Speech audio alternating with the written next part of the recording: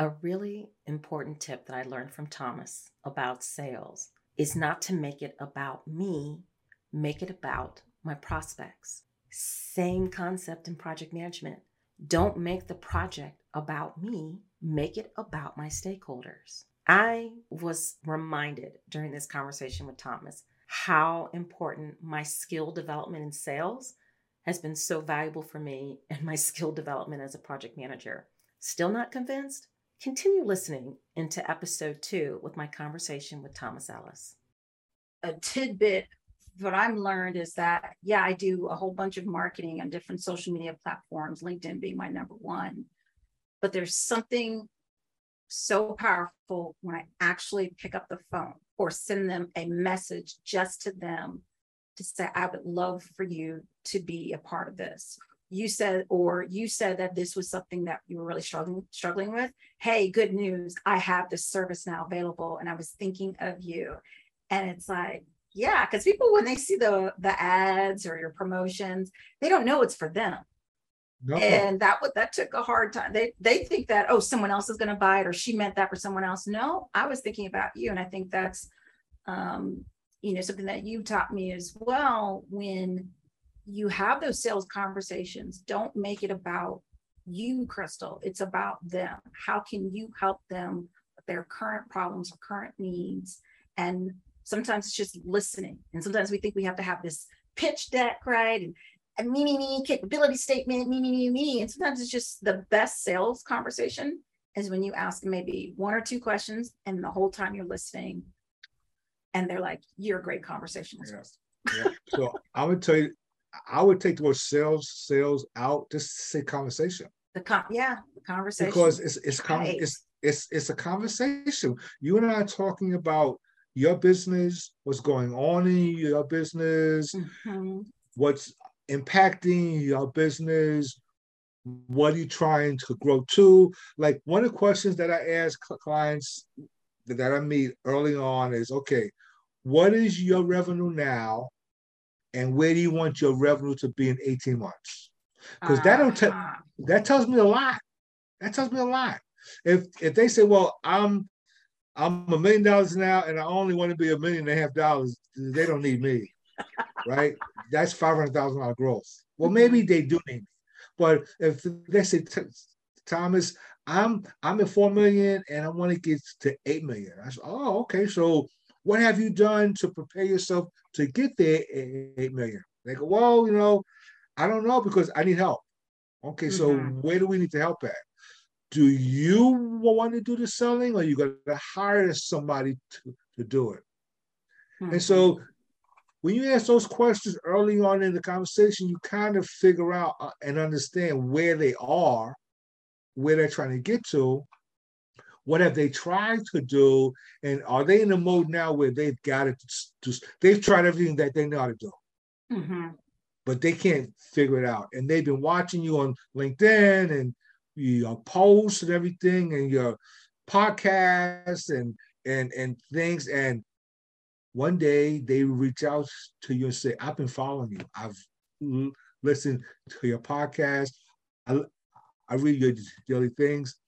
I think that you can help me. Here's my problem. Can we chat? Absolutely. And that's the consistency. It exactly. hasn't been easy. It's the consistency. That's that. And I'm working with a few clients now who I have to get them to be consistent, right? Consistency is the key, because you and I may not do business today, but I'm on your radar. So when you get to a point where you say, I no longer can do this, I need help, you already know who to call. Yeah. you already know. And that's definitely been the case for me. I will get exactly what you pointed out. People are like, I knew when it's time for me to get PMP training, I knew to call you because you're always on. You're always marketing about your services and you're consistent. Because there are a lot of people out here that are not consistent, one, but are fake, that are not genuine. They can't deliver what they say they're going to deliver.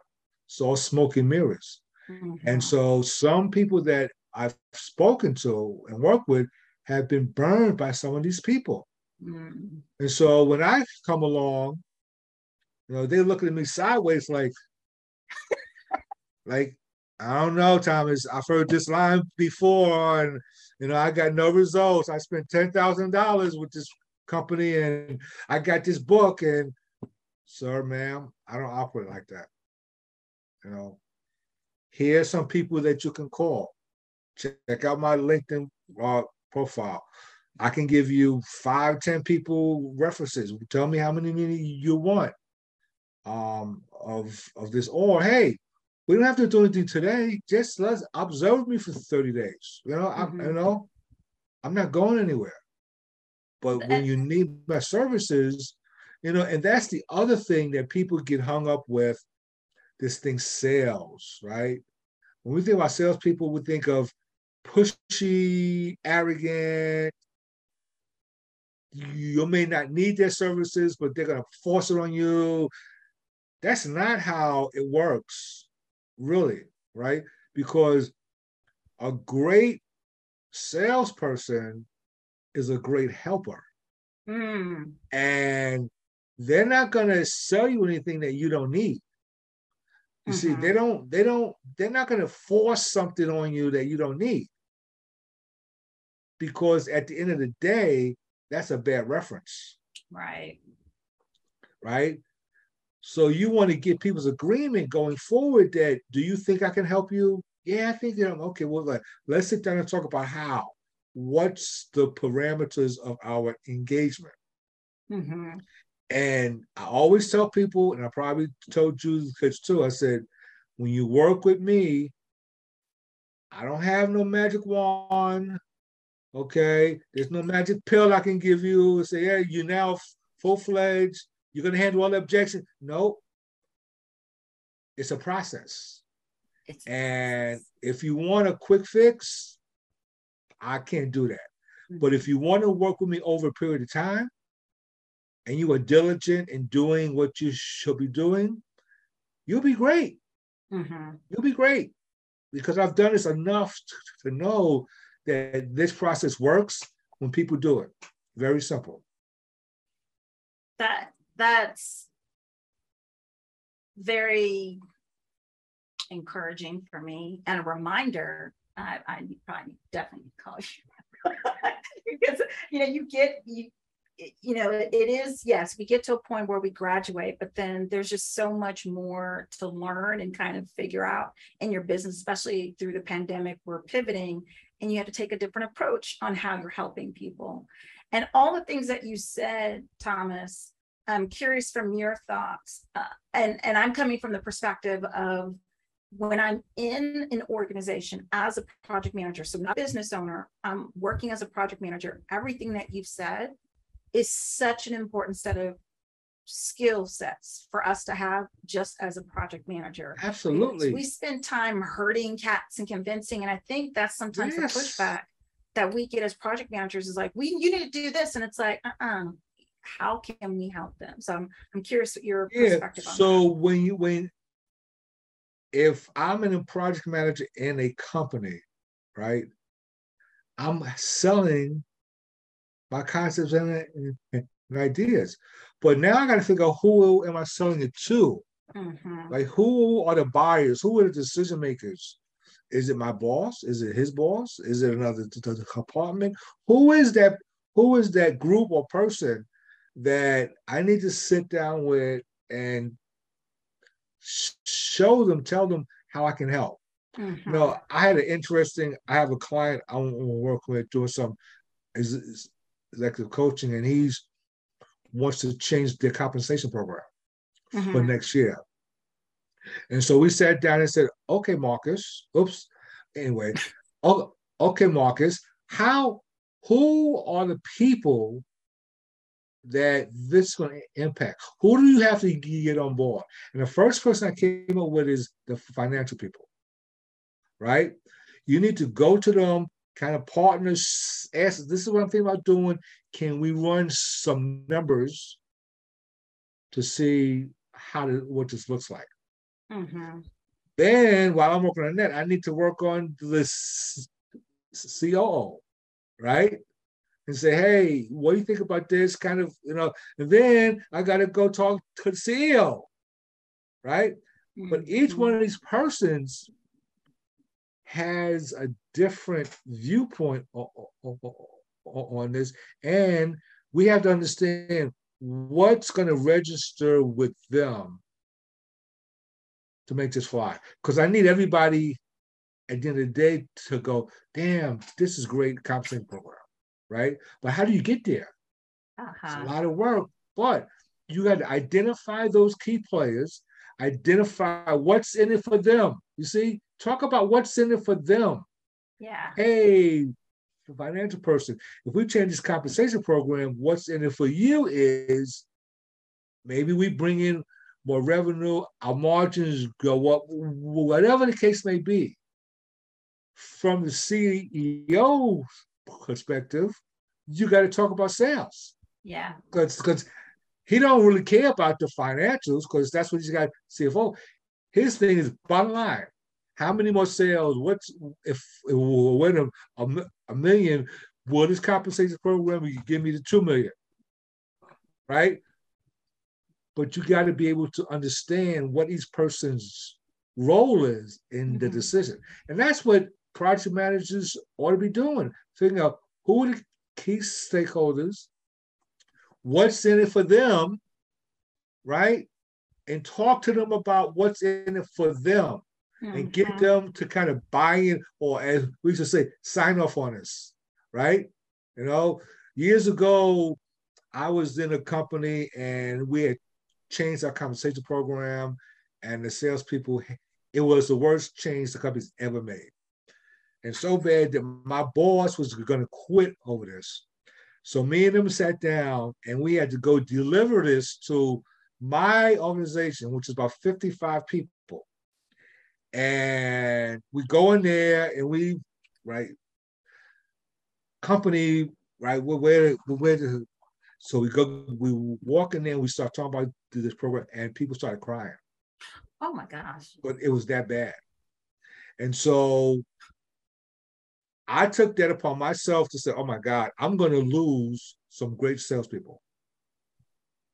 Okay.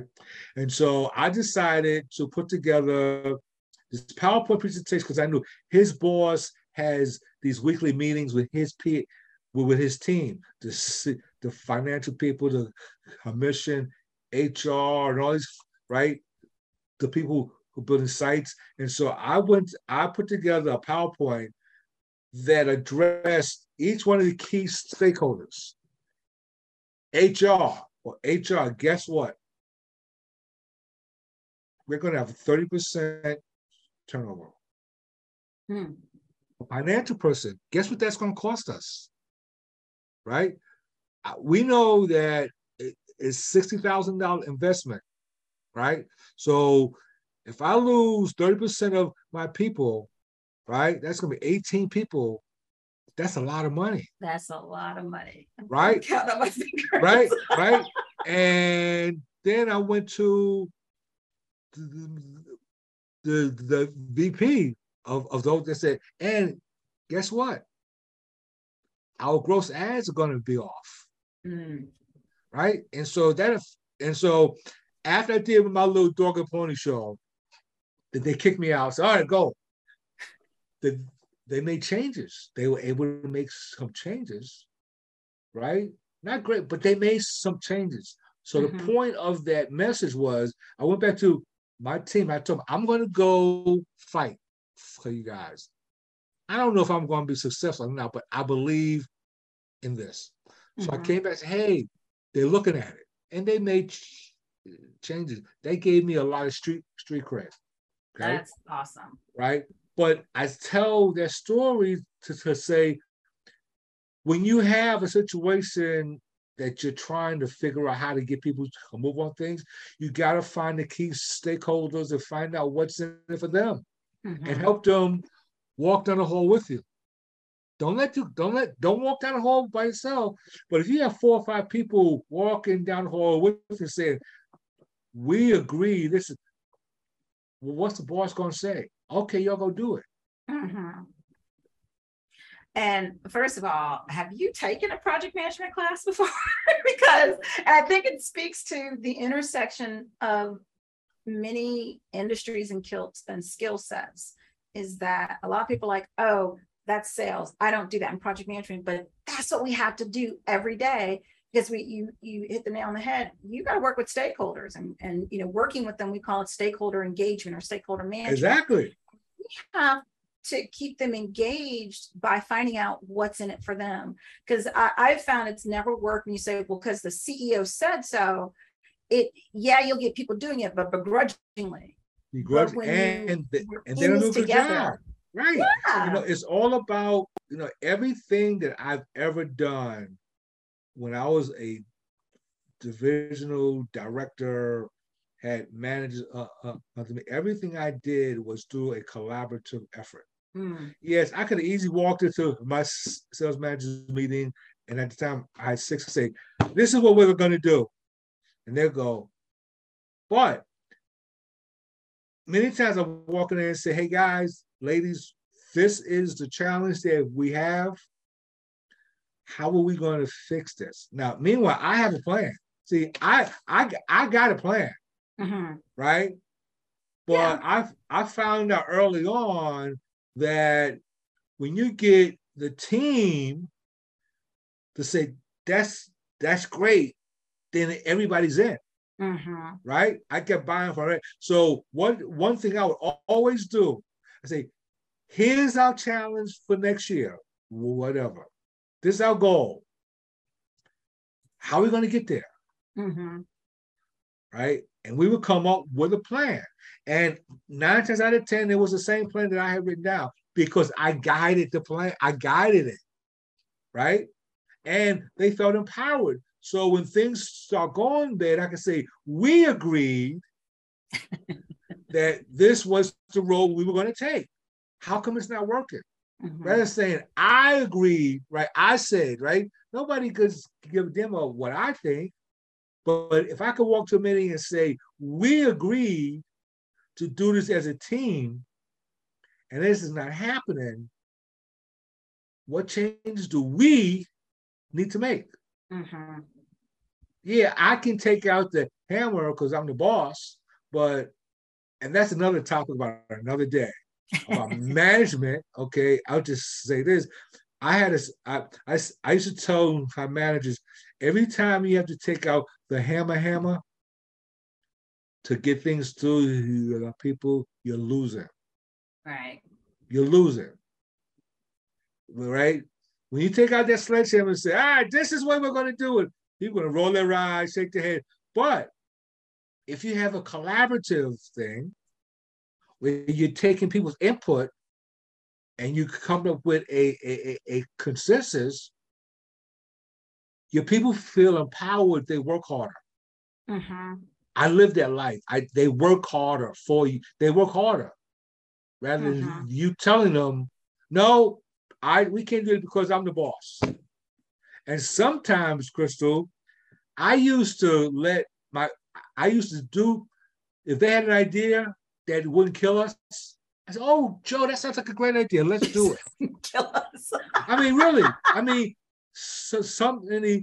I would let them say, hey, let's try that. Now, I know damn well that may not work, but the collateral damage is going to be minimal, right? But what I was doing that for was to get people to think that, wow, he'll take my idea and try it. So now I get more ideas, you see? Yeah. And I get better ideas, right? So that's one of my management nuggets, is that let them pick something, let somebody on the team suggest something that won't hurt you really bad, but the positive impact on that is huge, because now people open up. I've been in meetings where you've suggested things and people don't even do them. So what do? Everybody doesn't give ideas, right? And the stuff falls apart. But if they had to listen to one person or two people, then it'll work. Yeah. And like you said, it'll generate more ideas. It'll create that environment of psychological safety. And this is a place that values my opinion. Now, Okay. like you said, if it doesn't have, doesn't kill anybody, very little Well, collateral sorry, damage. that was kind of off track a little bit, but that conversation sparked that about that's my management tip. But I think it's still relevant to how getting people on board, whether it's your team members or it could be just the larger stakeholder community, getting them involved. And that's all a part of that sales conversation as well, because you have an idea, but they have ideas too. And you don't want to come in there and force feed them something. You want to find out what their challenges are. And sometimes part of finding out what their challenges are is to do that brainstorming, find out what their ideas are, and you might be the one to just help them execute it, right? Right. So, and you don't always want to. I think sometimes the best buyer vendor relationship is when there's a partnership, when Absolutely. they feel like you're a partner and you listen to their ideas and they lean on you to actually execute to it using your expertise. And that's the selling part of all that we do. And that's also what we have to do, just being a project manager within our organizations. There is that helping aspect. I know that we don't like always saying sales, but I think it is has been such a game-changing skill set for me to develop. And it's beyond just the marketing aspect of getting my name out there. It's going the step further to actually get the revenue, just as you said, that the sales is the way. And knowing my sales cycle too. Oh God, that has been so crucial in helping me understand how many people I need to talk to. And my sales cycle, because I'll ask that question to people who are brand new, knowing that I know the answer will be, when I say, well, what's your sales cycle? And they're like, what do you mean? So it's knowing how long it takes from the start of the conversation to when they're actually going to freaking sign the contract. And for a lot of my corporate clients in particular, it is sobering, but it's a realization factor that it's about a 12 to 18 month sales cycle. I can't tell you how I've talked to organizations for months and then they're ready to move forward. Did you hear that nugget from Thomas? Sales is the only discipline that brings in revenue. You have to sell. You have to have conversations. That's the same thing in project management. You have to sell the project. You have to have conversations, because that's going to bring in your social capital, if you will, from your stakeholders to support you and give you the resources and the things you need to make the project happen. I just was so blown away by the conversation. I hope you were too. Leave some comments if you have some aha moments from this conversation with Thomas. And stay tuned for episode 3 as we get into a little bit more digging about being persistent and following up. Keys to the success of being a great salesperson for yourself and for your business. Thanks so much for listening.